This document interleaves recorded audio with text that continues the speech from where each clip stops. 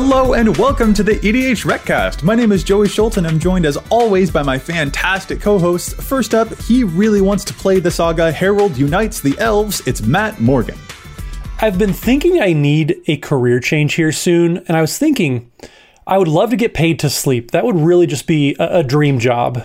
Dude, no. Oh my god, you are a treasure, Matt. I love your dad jokes. I'm glad. You shouldn't be sleeping on my dad joke skills. Oh, okay, you only get one. You only get one. Oh man. Oh, I love it. Next, he doesn't want to play the saga Herald Unites the Elves. He wants to play the saga Ernest Goes to Camp. That's Dana Roach. I mentioned last week that it was my birthday, so I thought I would check and see if February 5th also was like an internationally important day. And I found out it is actually National Chocolate Fondue Day. It is World Nutella Day, both of which sound delicious. And it is Monarch Day, which I assume means we all get to draw a card at the end of the day. I'm super into that. Absolutely. Bring on the Monarch Day. Wait, can we all be the Monarch at the same time? I don't think so. While eating chocolate fondue and Nutella. That just sounds like a royal treat. Oh, no, Matt. I feel like we got to have a scrap. There can only be one monarch, and I'll make sure it's me. Anyway, this is the EDHRECast. EDHREC is the best deck building resource on the web for the Commander format, compiling data from deck lists all over the internet to provide helpful recommendations for new Commander decks. And here on the podcast, what we like to do is give all of that data a little more context. Hey, Dana, what is it that we're talking about this week? We're talking about the data of power creep.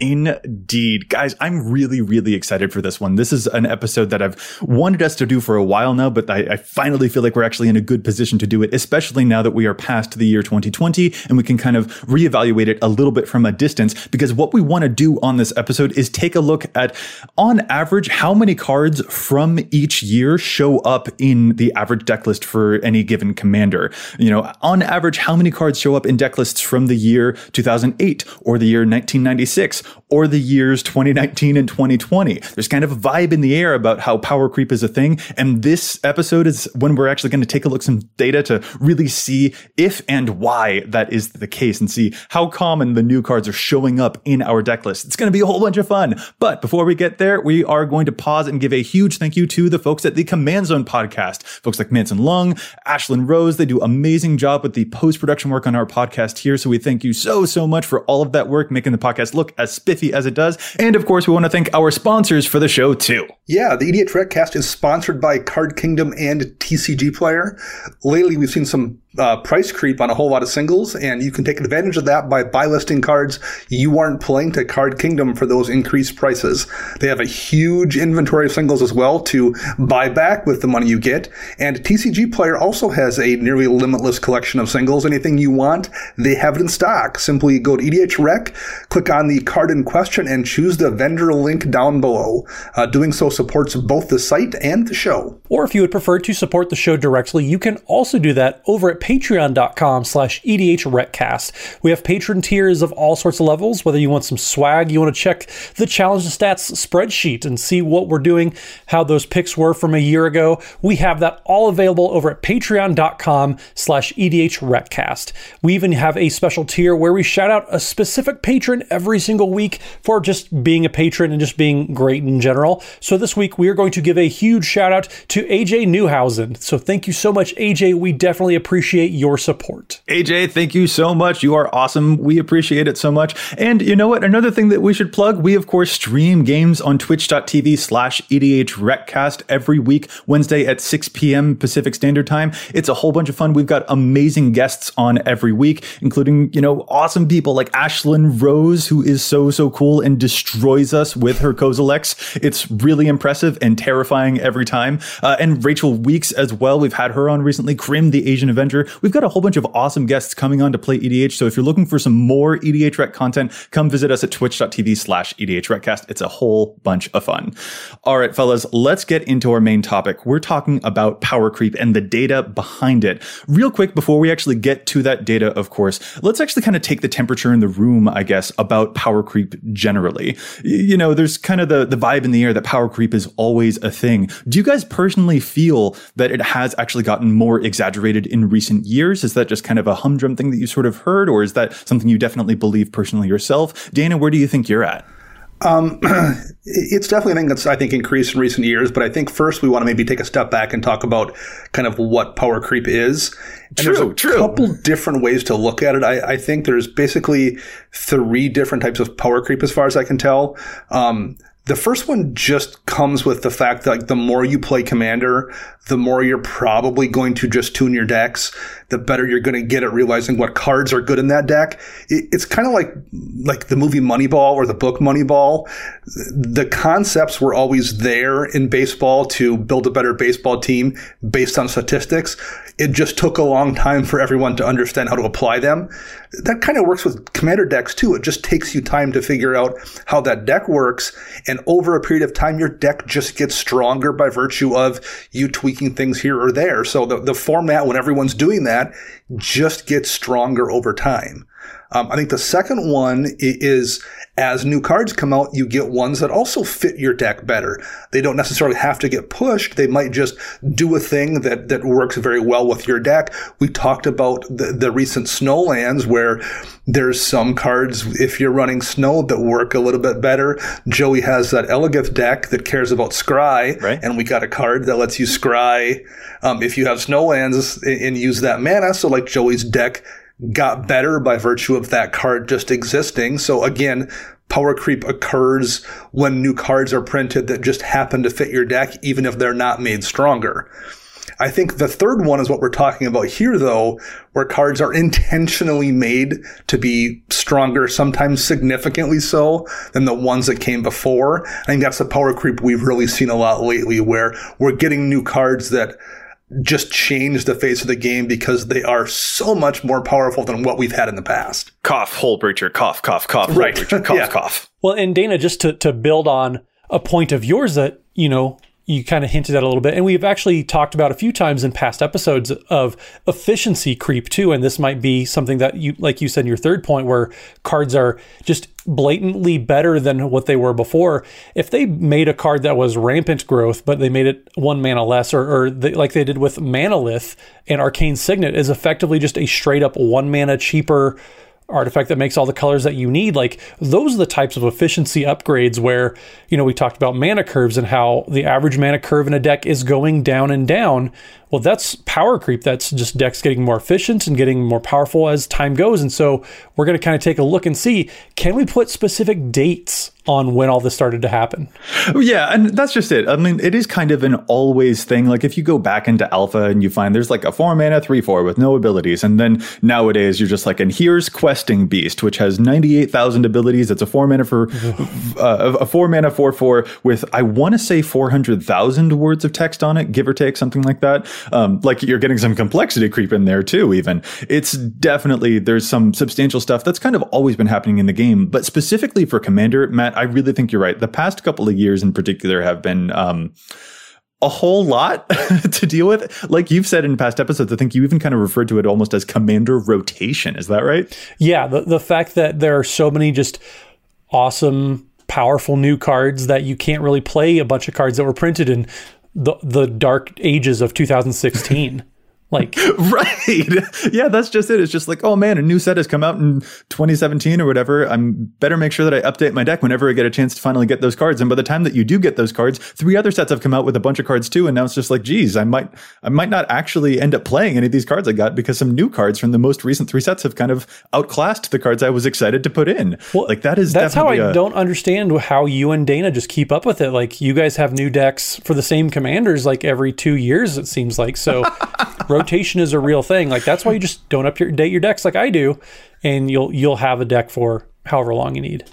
That's pretty great. I will tell you, it's definitely a lot of work, but that's also what makes it so much fun. And that is definitely the thing. Like, it is fun to try and keep up with, even if it does feel like stuff is rotating, but it also does kind of maybe get exhausting. But I don't want to just talk about our perceptions on it. Let's actually bring some data into this conversation. We're going to throw a graph on the screen because it is just really cool to see what's actually been going down over the past years. What we've done is taken the average deck lists for each commander and broken down the original year year that each card in those average decks was printed. So how many cards on average does a commander run a card that was printed in the year 1996 or in the year 2008 or that were originally printed in the year 2019 or 2020, all that stuff. And that's what we're seeing on the screen now. Folks, if you're just listening, definitely check out the YouTube video for this one because this graph shows us some really crazy stuff. Let's begin in 1993. There's an average of 5 cards on average there in the first year of Magic 1993. And from there, it kind of remains as an average of like 1 to 2 cards per year from like 1994 to 2004. Just about 1 to 2 cards per average. Then around 2005, there's a slight minor escalation to like 3 cards that year, kind of. But in 2006, it jumps up. And that's where we see that there's actually about 5 cards on average that get played that were originally printed in 2006. But then it comes down to like, 2-ish on average for the next 3 years. 2010. It moves up a step. We go for an average of like 2-ish cards to an average of maybe 4-ish cards per year. And that stays that way for like 8 years. It holds at a rough average of 4 cards per year from 2010 to 2018. And then 2019 happens. And what do we see in 2019? A spike, an average of 7.4 cards played from 2019. And maybe that's just a fluke, right? No, it's not just a one-off surge. Nah, in 2020, it goes up more to 8.2. So we're talking about, most years you'll see, the average deck contains maybe 1 or 2 cards from this year, maybe 3 cards, maybe 4. But in 2019 and in 2020, we are seeing an average of 7.4 and 8.2 cards played. That is a way big spike compared to previous years. That is evidence of power creep in my eyes. Well, and you say it's a spike, and that is one way to put it, but we are literally doubling the amount of cards that the average deck is playing between 2018 and 2020. Like that, it is a spike, yes, but like it's double. So like right off the bat, these cards have had less time to curate. We always talk about, well, the set's not out or the set hasn't been out for very long, so people haven't had a chance to put into decks yet. People already are doing that at huge numbers for all these most recent sets. So anything that's basically been standard from Eldraine moving forward, that's just getting adopted at an insanely high rate and pushing other cards, older cards, out of the format. Yeah, like we heard it thrown around a lot that 2019 is where like, ooh, Wizards played around with power level, Throne of Eldraine. What is Sir Conrad doing with all of these different words on him? That's quite a whole lot of text, isn't it? This is really powerful. We think that Embercleave might be kind of weird for standard. What is this Oko card? But that applies to Commander too. Like 2019, we saw a huge surge of power. Well, it also like, yes, the jump from like 3 or 4 to 7 or 8 looks like a big jump. It's technically probably kind of larger than that because there's people that don't change their decks. So for every person that has no cards from those years because they haven't made a change to their deck in a few years, that means there's someone who put 16 in to kind of even that out. So like the jump from, if you double the 3 or 4 to 6 or 8 versus the 7 or 8 to 14 or 16, like the average is of course an average number, but the outliers are huge to get that number up there when you also factor in there's going to be quite a few people that just made no changes at all in those numbers. Dana, what I hear you describing is the dynamic that exists between Matt and between you about how he doesn't update his stuff. Right, kind of, yeah. I mean, basically, yeah. Yeah, I would average maybe like 2 or 3 cards per 6 months that I would change because I try to keep like the rough identity in there, and then Dana rehauls it every other set, so it's fine. But at the same time, like I in the past 2 years have been updating at a significantly higher rate just because the cards are so much more impressive, and like you said, and like we say on previous episodes, it really is like a rotation where you could basically have a brand new deck for any given commander using only 2019 and 2020 cards. Like, you remember how we said that War of the Spark might have been one of the most powerful sets for commander, and then like 2 years later, we forget about it. Right. That's insane to think about. Yeah, there is a whole lot happening. I mean, even just looking at the stuff coming from Kaldheim, like Matt, I think you said it most eloquently. That set is juiced. It's so juiced. Like it's like a little prickly pear that you just want to pop open and just man, it is like Kaldheim is just another set in the trend of there are going to be insanely powerful cards, there's going to be insanely powerful effects, and it's just like you almost have no reason not to be at least strongly considering so many new cards with every set. Yeah, and that's just it. The rate of adoption among recent sets is greater than it used to be for other, sets in the past.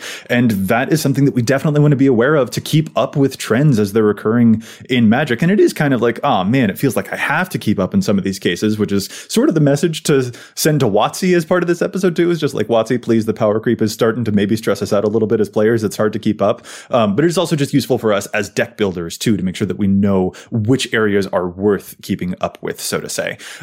That was kind of a bit of a story that I sort of told just describing the graph too, but I actually want to pick through it a little bit more carefully and go through some of the stuff that's happening in these different years and go through some of the noteworthy ones. In fact, let's start back with that big surge, big start off point in 1993, where you saw that there's an average of 5 cards played in EDH decks that were originally printed in 1993. 5 sounds like quite a lot. Like, that's actually pretty impressive looking at that graph there, right? But Dana, do you have a theory about why it might be so high starting off in the first year of Magic's existence? The strongest card in Magic history happens to be in that set, which is Forest.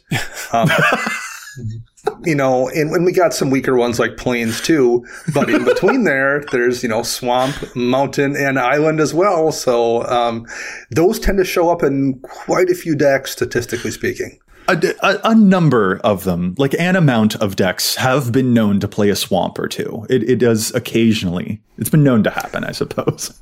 And obviously, Soul Ring being the other really obvious one from that set in almost every Commander deck ever printed. I thought we were going to talk about the Lotus being in there, but that's the 2020 Lotus. My bad.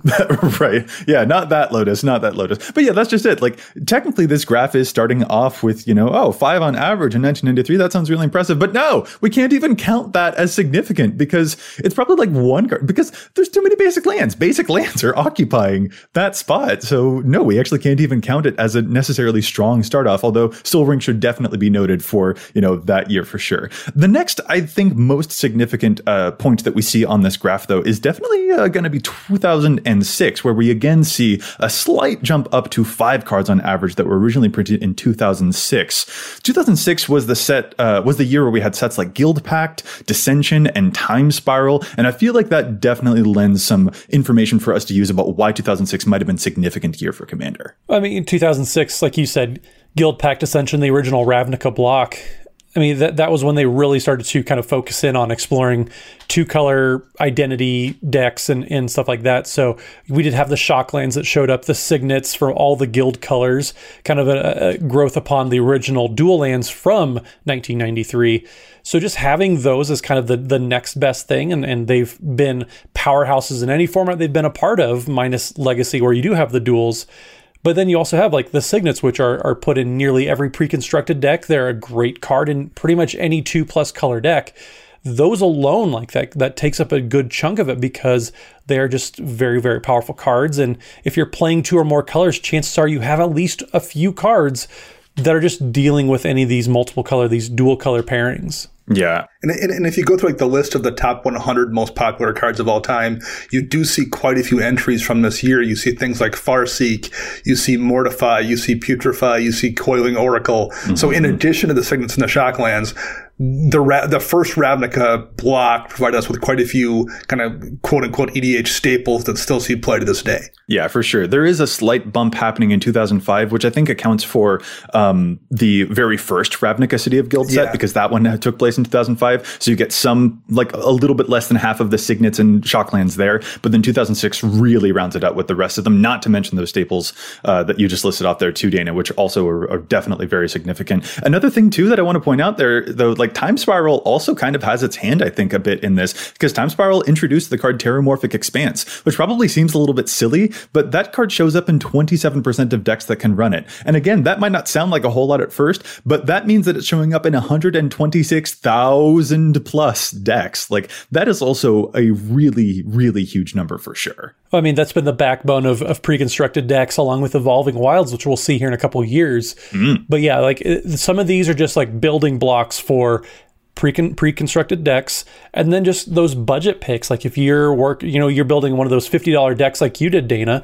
If you're doing multiple colors, like you probably considered Terramorphic Expanse, or just some of those original kind of staples that maybe lately have been kind of power crept out by better cards. But back then, when we were first exploring Commander as a format, Terramorphic Expanse was kind of like one of your premier color fixing lands. Yeah, those kind of things have definitely kind of gotten bumped out, but they still see a absolute ton of play, as Joey mentioned, 100,000 decks or so. Mm-hmm. Which is easy to forget when you look at that card and think, well, it's, we've had Prismatic Vista, Sunset, and Fabled Passage.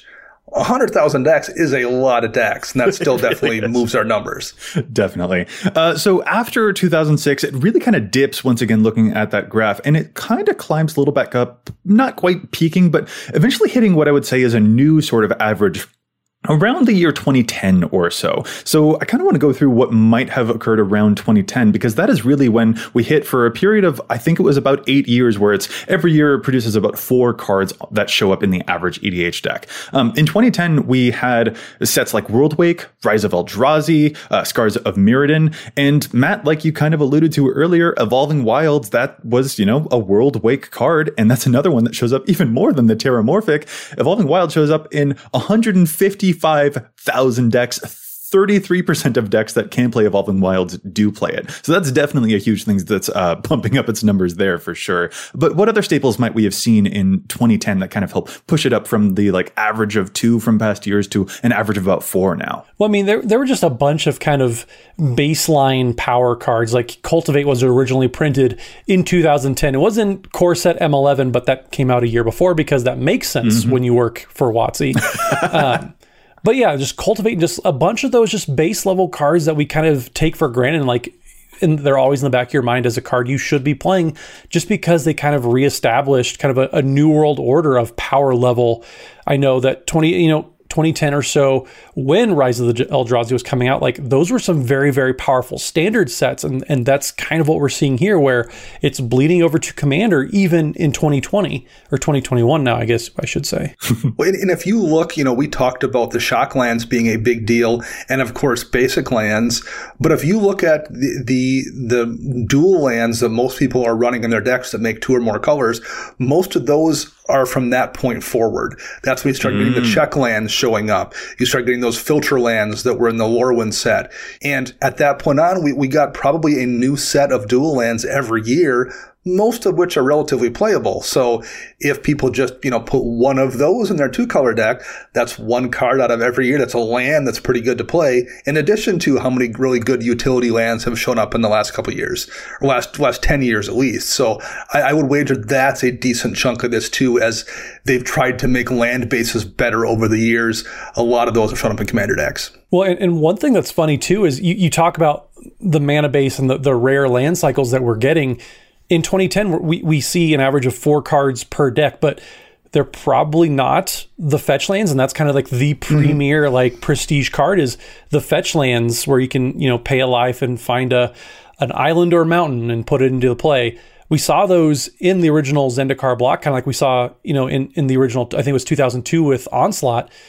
None of those fetches are really bumping up those numbers, and even when you look back to 2002's numbers, even after they, the Onslaught fetch lands were reprinted in Khans of Tarkir, that didn't really help the numbers all that much, which means yes, they are a luxury, nice thing to have. They are kind of, like I said, the premier land fixing, but that doesn't mean they're really getting played all that much. Yeah, that's huge. And in fact, a small correction on you there, Matt. 2009, the original Zendikar, not 2010 is where we saw the continuation of them. And that's an even lower number than in 2010. That's true. That is true. And like you mentioned, 2002, again, the original printing is what we're basing all of this information off of, not off of Khans of Tarkir in a later year. But the original printing, 2002, still only showed an average of about 2 cards showing up in EDH decks from that year. And then 2009 is about 3 kind of. And it's so crazy that didn't bump up the numbers nearly as significantly as some of the other entries that we've mentioned have, which is you sort of think of them as almost a format staple, but they really are priced out of a lot of players' hands. And Wizards, we would love reprints to maybe help correct that issue. Who knows? I don't know. Landfall decks might like it. At this rate though, Joey, we may not need reprints, because in 2022, we're going to get something that makes fetch lands obsolete. Right. So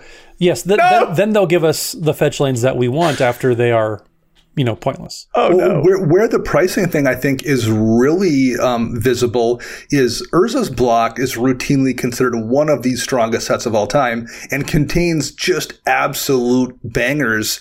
Sarah's Sanctum, Gaia's Cradle, Yawgmoth's Will, just to name three. But there's probably a dozen absolute EDH monster cards in that set, and it's barely a blip above the sets around it.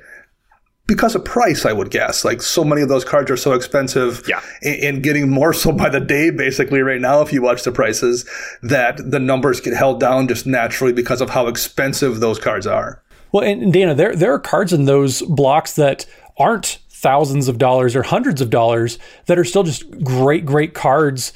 You have stuff like Defense of the Heart, you have Pattern of Rebirth, that are just forgotten because, yes, they are extremely powerful, but they're also just pushed out, even though they're falling in under, the tier of cards that you mentioned, which are obviously in the nuts category, I believe it is. Is this like an early challenge to stats there, Matt? Is that something that you're doing right now? Trying to Both Defense of the Heart and Pattern of Rebirth have been challenged by you and I already, so... That's true. That's true. I should subscribe on our Patreon so that I can get access to the Challenge the Stats spreadsheet. Patreon.com/EDHRECast. Sign up to Challenge the Stats tier.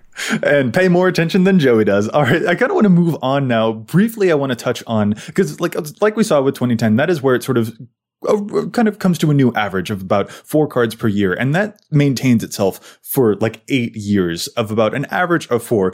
The only thing I really want to touch on there is that in 2011, that is when we saw the printing of Command Tower that year. So that definitely bumps up a number for that year alone. Just a fun blip that I wanted to point out there. But let's talk about that 2019. That jump from like an average of 4 to the sudden 7.4 cards on average that were printed in 2019 showing up in EDH decks. In that year, we had sets like Ravnica Allegiance, we had War of the Spark, we had Throne of Eldraine, we had Modern Horizons, we had the Commander 2019 product, we had Core Set 2020, which is labeled 2020 but came out in 2019. Those sets are juiced. I think I'll go back to your word there, Matt. Juiced. Oh, let's say there's juiced, and then there's juiced to the gills is a term that I've heard. And that's what 2019 was. And it's just... Yeah, you named all these sets, but like when we think about the specific individual cards, you have some insane stuff like Smothering Tithe, Guardian Project, the Talismans. Those came out in Modern Horizons, and those are extremely powerful. Like when you look at the specific cards, not just talking about the sets, it becomes very real on just what kind of nutty and bogus cards we started to get. So speaking of mana rocks like the Talismans, Arcane Signet is in this window and is in 130,000 decks. That's a few decks. Which makes Generous Gift only being in 30,000 look not as impressive, but that's still an insane amount. Or Dockside Extortionist that on average makes about 40 treasures when it comes into play, also in 30,000 decks. This set was so packed with stuff. There was so much going on in 2019. Like, you look at these cards and you're like, well, yeah, of course. In fact, if I'm a listener right now, seeing these guys look at the numbers to verify whether power creep is just like, well, yeah, guys, of course. Have you gotten the message yet? We don't need your graph. Yes. Have you seen Arcane Signet? Have you heard of Sir Conrad the Grim? He's showing up in 19,000 decks. Of course, there's been power creep, guys. Well, and like we talked about, pushing Terramorphic Expanse, Evolving Wilds out of the format. Here's where you see Fabled Passage, which almost is already in almost 40,000 decks. So that's quite a few numbers of decks just to be getting in the past, year and a half or so since Throne of Eldraine has been released. But then also, we haven't even talked about a lot of these other great cards, like the Great Henge, which is in 17,000 decks, Return of the Wild Speaker. Any green card really since Throne of Eldraine has come out probably has worked its way in about 10,000 decks on average, I would say. Well, and these are just kind of the prestige cards we're talking about that like everyone that look really flashy. But how many of just kind of the role players are you guys running? Things like I run Winged Words that draws you 2 cards if you have a flyer for 2 mana in multiple decks. It's nothing like super game breaking, but it's just more efficient than a bunch of other blue draw options. Village Rites in black, where you sacrifice a creature for 1 black mana to draw 2 cards, is hyper efficient compared to the similar things that came before. It's not a prestige card, and it's not going to show up on this list, but it's in a ton of decks, and I run it in multiple decks. So there's just even those little tiny things that aren't flashy The last couple years, there's a bunch of them. Yeah, Dana, I'm so glad that you brought that point up because that's absolutely true. Power creep isn't just about the big stuff, although that is certainly the most prominent that we're able to point to, but it has to do with the fact that the floor is getting higher as well, not just the ceiling. So that's an absolutely great point. There's a ton that was happening in 2019, but there was also a ton happening in 2020 because it went from that, again, average of 7.4 on average shown there to 8.2 from 2020. So we had just a little bit more happening here, in fact. 2020 brought with it sets like Theros Beyond Death, which is actually probably the least impactful of all of the stuff we're looking at, because then there were also Commander decks out the wazoo. There was Corset 2021, came out in 2020, but it is 2021 named. There was Ikoria. We had Zendikar Rising. We had Commander Legends. We even had Jumpstart, which maybe hasn't affected numbers too much because Jumpstart is not, sadly, as available as we want it to be, but there were a lot of sets going on here, and the cards that they had going on were also absolutely insane. I feel like I have to mention Fierce Guardianship here because it shows up in 24% of decks that can play it, which is over 20,000 decks right now.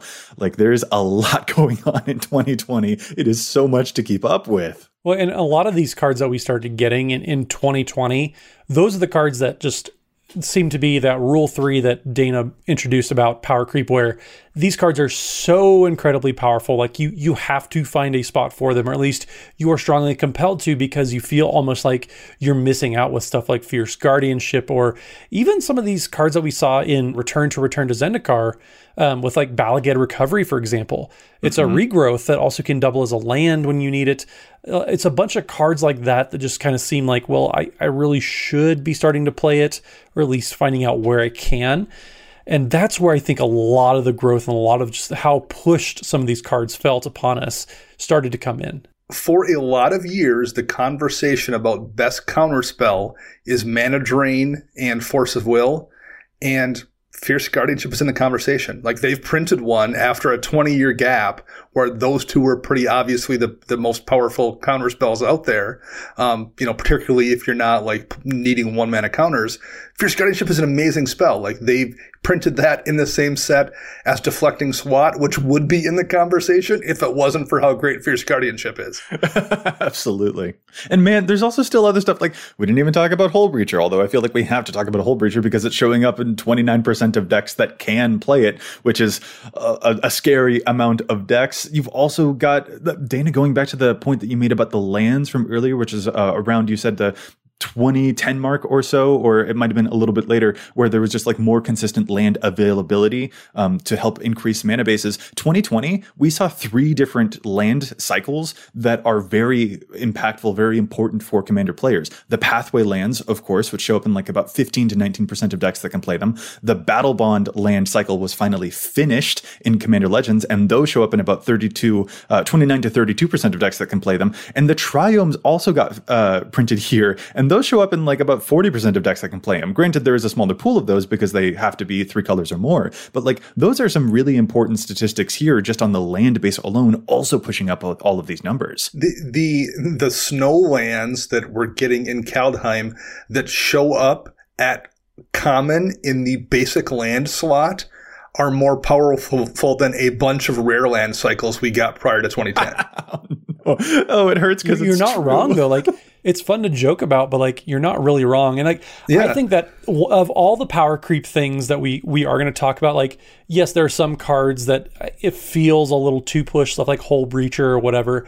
I don't mind lands getting pushed like this. Sure. We talked about the Pathway lands, the Battle Bond cycle, the Triomes, all of that. Those are great. They're great for mana fixing. And because there's so much coming out, like, they're all relatively cheap compared to mana bases. When you talk about like the Fetch Shock mana base with Scalding Tarn and Steam Vents and those types of mana bases, you can fill out a very, very good and very functional mana base for very, very cheap, actually, probably for the price of a Scalding Tarn these days. So every time that they give us a new rare lands slot in any of these standard legal sets, I don't mind, because a lot of times they're going to end up being fairly affordable for the typical player. Yeah, I definitely like that. And a final point that I want to hit here too is that, sort of throwing back to our previous episode, the legends also play a huge role in this as well. Because if the legends aren't good enough to go into your command zone, some of them are plenty good enough to go into your deck. You've got Akromas showing up in the 99. You've got Kedises showing up in the 99. You've got Kodamas filling into a whole bunch of different landfall decks, for example. There's a whole lot that's happening even on the legendary front to go into the 99 too, that again pushes numbers like this up and up and up. So there is kind of a corollary going on there too.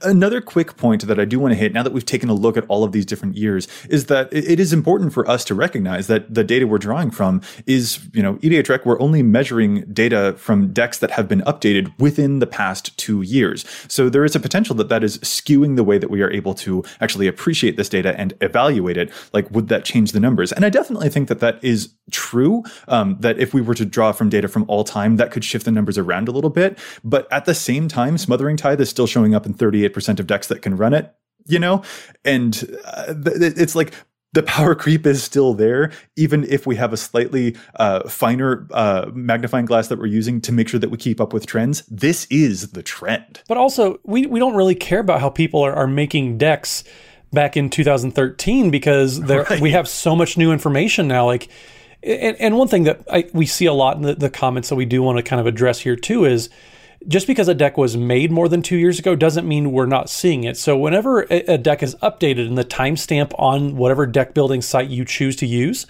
that counts. So if I made a deck in 2015 and updated it last week, that would push it again into the range of dates that we're going to be picking up from websites. Or say if I didn't update it for a while and it fell off and then I re-updated it, it would still be good for a while too. So it would re-enter again. So just because a deck was created more than 2 years ago doesn't mean that we're not looking at it. It's the most recent timestamp, because like you said, we want to make sure that all the information is current. We are seeing the trends. We are seeing how people are building decks today. Like, people don't want to know how people wrote code back in 1992. I know Dana does, because that was, when he was entering the workforce again. But we want to see how people are building decks now and keeping up with everything, because that's what we're seeing is helping other people build their decks, because it is the most recent information. Yeah, and what we're seeing is a huge upswing. Now, one note Joey talked about kind of a bit of a recency bias, maybe even with some of these newer cards. I think where some of that stuff will maybe show up is down the road, where you're looking at something like, say, Smothering Tithe, for example, being in 70,000+ decks. A lot of those Smothering Tithes got put into decks when it was $5 and then $10 and then $14. Mm-hmm. Today, when it's a $40 card, there's probably way less Smothering Tithes being added to decks. So now we might see some of that thing where we saw with like the Urza Saga era cards, where the price now prevents them from going in decks. So we'll probably see some leveling off of some of these cards. But they're not going to be taken out of decks. Their numbers may not go up at the rate they're going up right now, because the price of some of these, the Great Henge, Field of the Dead is relatively expensive these days. Extortionist definitely is. So that is going to start kicking in, because a lot of these cards were added to decks when the price was much more affordable, a year or two ago compared to how it is today. Well, and if you look at the most built commanders of all time too, like, yes, you still have Golos, you still have Muldrotha, which somehow is only like 2 years old still, right? But then you also still have Atraxa, which is still hanging very strong in the all-time list, and that card is certainly more than 2 years old. So maybe if you built an Atraxa deck back when it was originally released and never updated it, sure, then your list would probably fall off. But if you haven't updated it for a year even, that still is going to be around and still going to contribute to the numbers. So it's yes, there's a little bit of a recency bias. The information is not perfect by any means, but we are at least making sure that we're keeping up with, like we said, the trends and how people are adjusting to new information coming out. Mm-hmm. All right, fellas, that's been a whole lot of data to throw at people. So you know what I think we should do is take a break from that and throw even more at them in our segment Challenge the Stats. What do you say? This is one of our favorite segments on the show. There's a whole bunch of data on EDHREC, but you know what? We just don't always agree with that. Sometimes we think that cards do too much play, sometimes too little play. So what we'd like to do is challenge those stats. Dana, do you want to start us off this week? What is your challenge? Sure. So I talked about the non-prestige cards from the last few years that just were power crept up and are really good in a lot of decks. And I want to use one of those for my challenge this week, and that's Light Up the Stage from the recent Return to Ravnica block. It is a 3-mana sorcery, 2 in a red, but it has a spectacle cost. So you may cast this card for a spectacle cost rather than the mana cost if an opponent lost a life this turn. And it reads, exile the top 2 cards of your library until the end of your next turn. You may play those cards. So in a whole lot of decks, functionally, it is a 1-mana draw 2. Hopefully you'll get your land drop off it, have one more card you can play. For 1 single mana, that's a really high floor. And worst case scenario, you're spending 3 mana for 2 cards, which is Divination, which is still in almost 3,000 decks, same amount of decks as Light Up the Stage, which has a much higher upside. I think it should be in more than the 3,200 decks. I know it gets kind of outshone by how many great red spells we've got in the last few years, but it's not just a good red spell. I think even if you are playing in the more traditional draw colors and you're playing red, the efficiency on it is so good, it's still worth running, even if you're in, Gruul or even if you're in Izzet. 1 mana to draw 2 is fantastic, and it should see more play. Man, Dana, I love that. I'm remembering in a past episode, we asked what your player archetype was, and you were like, the tax accountant, because I love these little incremental value pieces like this. That I love Light Up the Stage. It is a favorite card of mine from the last few years, and that's exactly why. Awesome stuff. Matt, how about your challenge? So Dana talked about a card that wasn't as prestigious and needs some light. I'm going to talk about a card that's never been prestigious because it's coming back from Kamigawa block. So this week's challenge that I have is actually from a listener. So Marcus Talram, thank you for your submission.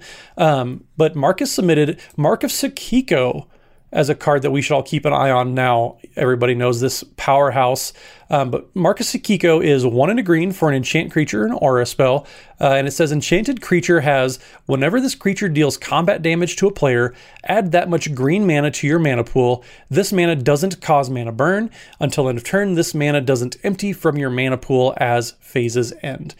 So Marcus talks about this card being great in Haldan and Paco decks because Paco has the ability to get fairly sizable, and I like that pick, but I like this a lot more in just any kind of big green beater decks that's going to have any sort of trample or evasion.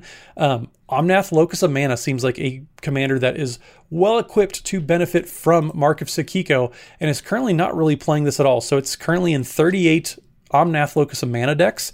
Omnath Locus of Mana effectively doubles in size because Omnath gets +1/+1 for every unspent green mana in your mana pool. Well, Mark of Sakiko can basically double that because you hit them for 5, and then Omnath gets an extra 5 to power and toughness. So It is a very, very powerful card, currently only being played in 327 decks total. Marcus, I really like this pick. It's a nice way to generate mana and just crank through some cards if you need, or if you're playing some of those bigger creatures, you just want to just soup them up like Omnath. Here's your card to do that. So great pick, great find, Marcus. This is a good one. Love that. That is really, really cool. I'm going to move to my challenge now, and I'm being pretty uncharacteristic because I'm talking about a Jeskai commander. I know, it's weird. I wish that I was talking about Golgari, but there's a card that I want to critique here in a Jeskai deck. That's Gavi Nest Warden, the cycling commander in Jeskai. The card Eternal Dragon shows up on Gavi's page at a rate of 45%, and I feel like this is some really strong precon effect holdover here, because I don't think that this card is really what Gavi necessarily wants. Eternal Dragon is a 7-mana 5/5 that has plane cycling for 2 mana, so you can discard it and then go find a planes card from your deck. And that can technically be useful to help you go find a card that is both a planes and an island, for example. But I don't know that that's necessarily what you're actually after in this cycling deck, because cycling as a archetype really cares about your draw triggers as part of the reward. You can activate a Niv Mizzet effect, for example, by cycling through so many things so easily, and especially by just being able to trigger Gavi's own ability. So some cards that I would prefer to see at a higher clip instead of the Eternal Dragon would be something maybe like Angel Song, which is a fog with cycling. That only shows up in like 20% of Gavi decks. Or Akroma's Blessing is a personal favorite of mine, which is a protection spell, but it only shows up in about 12%. Cycling decks, the cycling cards, they really allow you just an amazing flexibility for those situational spells to surprise your opponents. Or if you don't need them, you can just flip them away. So the situational spells are not actually going to be a mark against you. You're never going to feel like they're actually a dead draw because you can just toss them and draw something else. And I feel like that's going to be a whole lot better than a 5/5 that cycles for lands instead of letting you draw and trigger your commander and your other support pieces in the deck. So that is my challenge. And I'm done talking about Jeskai now because I feel like I need to get back to my Golgari roots. Go take your shower. All right. Let's get back on to our topic. We took a look at all of the different years and the average number of cards that show up in commander decks based on each of those years, but that's a fun way to round out the show really quick. I kind of wanted to also take us through a kind of fun exercise. I'm just calling it like something old, something new. I just want to finish off with some fun, quick questions. Now that we've seen, the decks that play how many cards per year, I was kind of curious which commander uses the fewest new cards or the fewest old cards or the most old cards or the most new cards. So I thought that would be a fun way for us to round out the show. Dana, do you want to take us through the first one here? Which commander uses the fewest new cards from most recent years on average? The fewest new card award goes to Muzio, Visionary Architect, who clearly his vision is set on the past. Muzio is a 3-mana human artificer, and you can spend 3 and a blue to look at the top X cards of your library, where X is the highest converted mana cost among artifacts you control, and you can reveal an artifact from among them and put it onto the battlefield. So it's basically a way to cheat artifacts into play based on the large artifacts you already have out.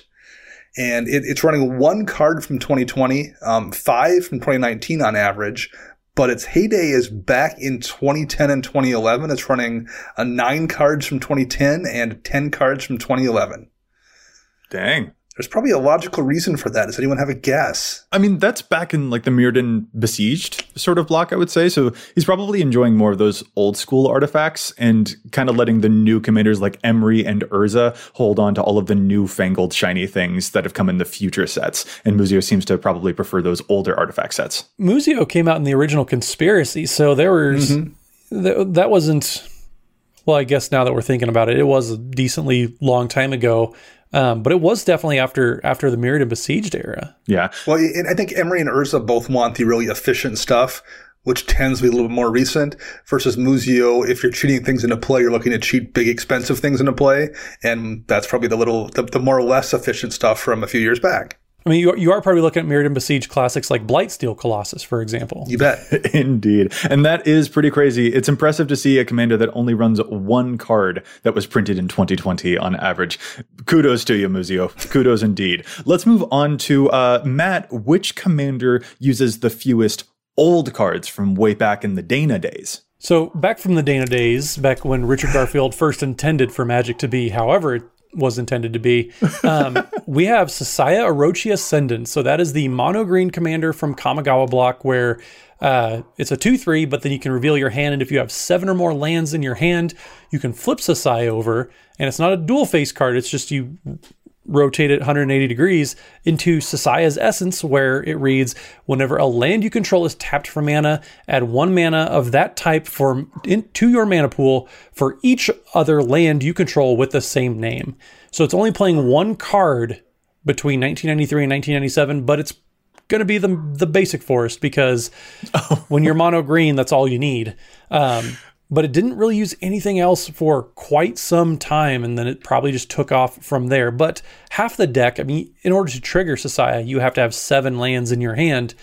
So it's playing quite a few basic lands, basic forests in there, 45 on average. I absolutely love that this card is it's using 1 card that was printed in the first year of Magic, and that is Forest. And after that, for like 4 years or whatever, it's just like, nah, I'm not using anything from you years. I don't need you. I don't need your old cards at all. That's really awesome. All right, moving from that then, let's talk about the commander that uses the most old cards. So there's Dana, of course, because his challenge to stats are typically like really obscure things from sets that I don't even remember the names of. But when take a look at the commander that uses the greatest number of older cards in its deck, the winner here is Angus Mackenzie, the Bant Fog commander, who, speaking of price, is a bit more than I can stomach looking at sometimes. Angus Mackenzie uses 11 cards on average that were originally printed in 1993. We should, of course, discount probably 3 of those for being the basic lands that would show up in the deck, so maybe around 8 to be more accurate. But it also uses 4 cards that showed up in 1994, so it is definitely weighted much more towards the back end there for Angus Mackenzie, Mr. Fogman. See, people may be updating the decks, but they're not updating the cards. They're just changing the basic art from alpha to beta. Well, and also, as I believe this is the most expensive actual commander you can play in the format, probably makes you, if you're willing to buy the most pricey commander, probably makes you much more likely to buy those old Urza's, black cards people, for the most part, aren't able to put in their decks. This is just kind of the bling commander, and people are probably more willing to run those big, pricey bling cards from back in the day. I was absolutely going to say the same thing, Dana. This doesn't feel like a deck that plays the most old cards so much as the deck that flexes on its opponents just by sitting down at the table. I would guess that's very true. Absolutely. All right, let's round it out then. Let's talk really quickly. What is the commander that uses the most new cards on average? Dana, what is the answer? Which commander is using the greatest number of cards from the most recent sets? Yeah, the commander that uses the most new cards is Gigantha the Wellspring, one of the companions. 4 and a hybrid Gruul. No card in your starting deck has more than 1 of the same mana symbol and its mana cost, but that's if it's a companion. If it's not, it's just a commander that can tap for Wooburg, so 1 of each color, and this mana can't be spent to pay generic mana cost. So it's the best mana dork ever printed, basically. Ain't bad. What's the number? What's it looking like there? How many new cards is it playing? Only 4 from 2019. Okay. That's not but bad. 49 from 2020. That is bad. My face right now. Insane. Oh my, that is really crazy. But I think we probably might have a hint to why, right? If you want to play a 5-color Mutate, this is a pretty good 5-color Mutate commander, and all the Mutate cards in the world came out in 2020. Exactly. Yeah. When we look on Gigantha's EDHREC page, we are seeing a bunch of Mutate stuff. I think Jeremy Noel of Commander Versus would be probably really pleased to hear about this, in fact, because he has a Gigantha Mutate deck too. And that just tends to be a thing that we're seeing consolidated here is a bunch of Mutate stuff. And yeah, you're not going to find Mutate cards from back in 1993. It's just not a mechanic that happened necessarily around that time.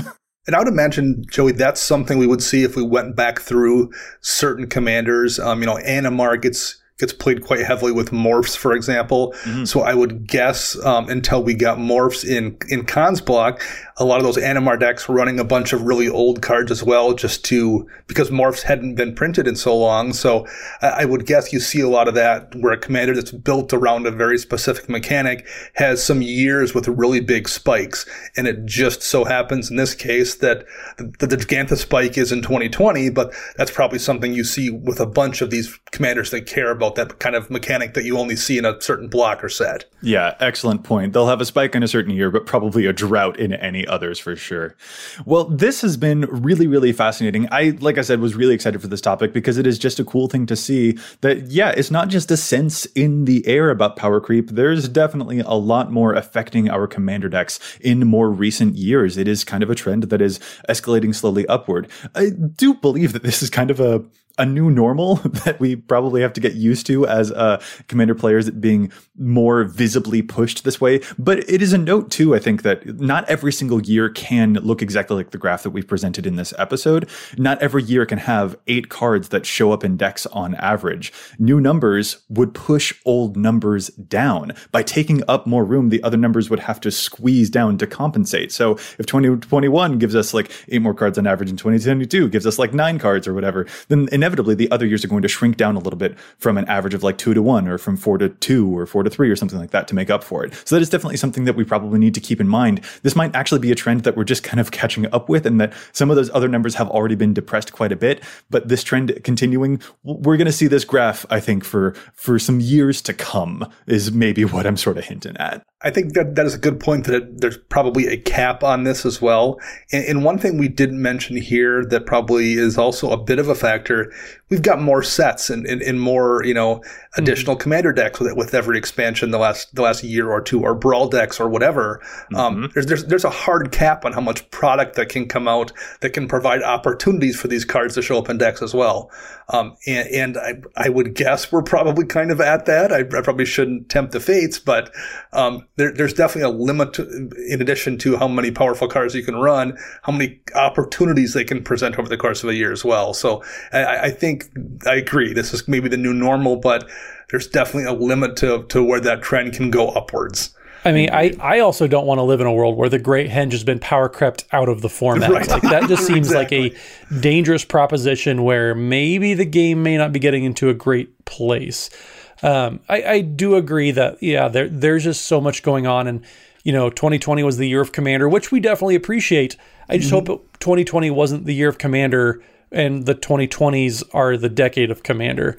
Right. That might be where we kind of start to slip a little bit. But being able to just put a finger in, like, it's always weird saying, well, it feels like power creep, but there's no way to quantify it. But it is nice to have it, gone through this data on this episode to actually be able to, say, yes, there are, cards are getting adopted faster.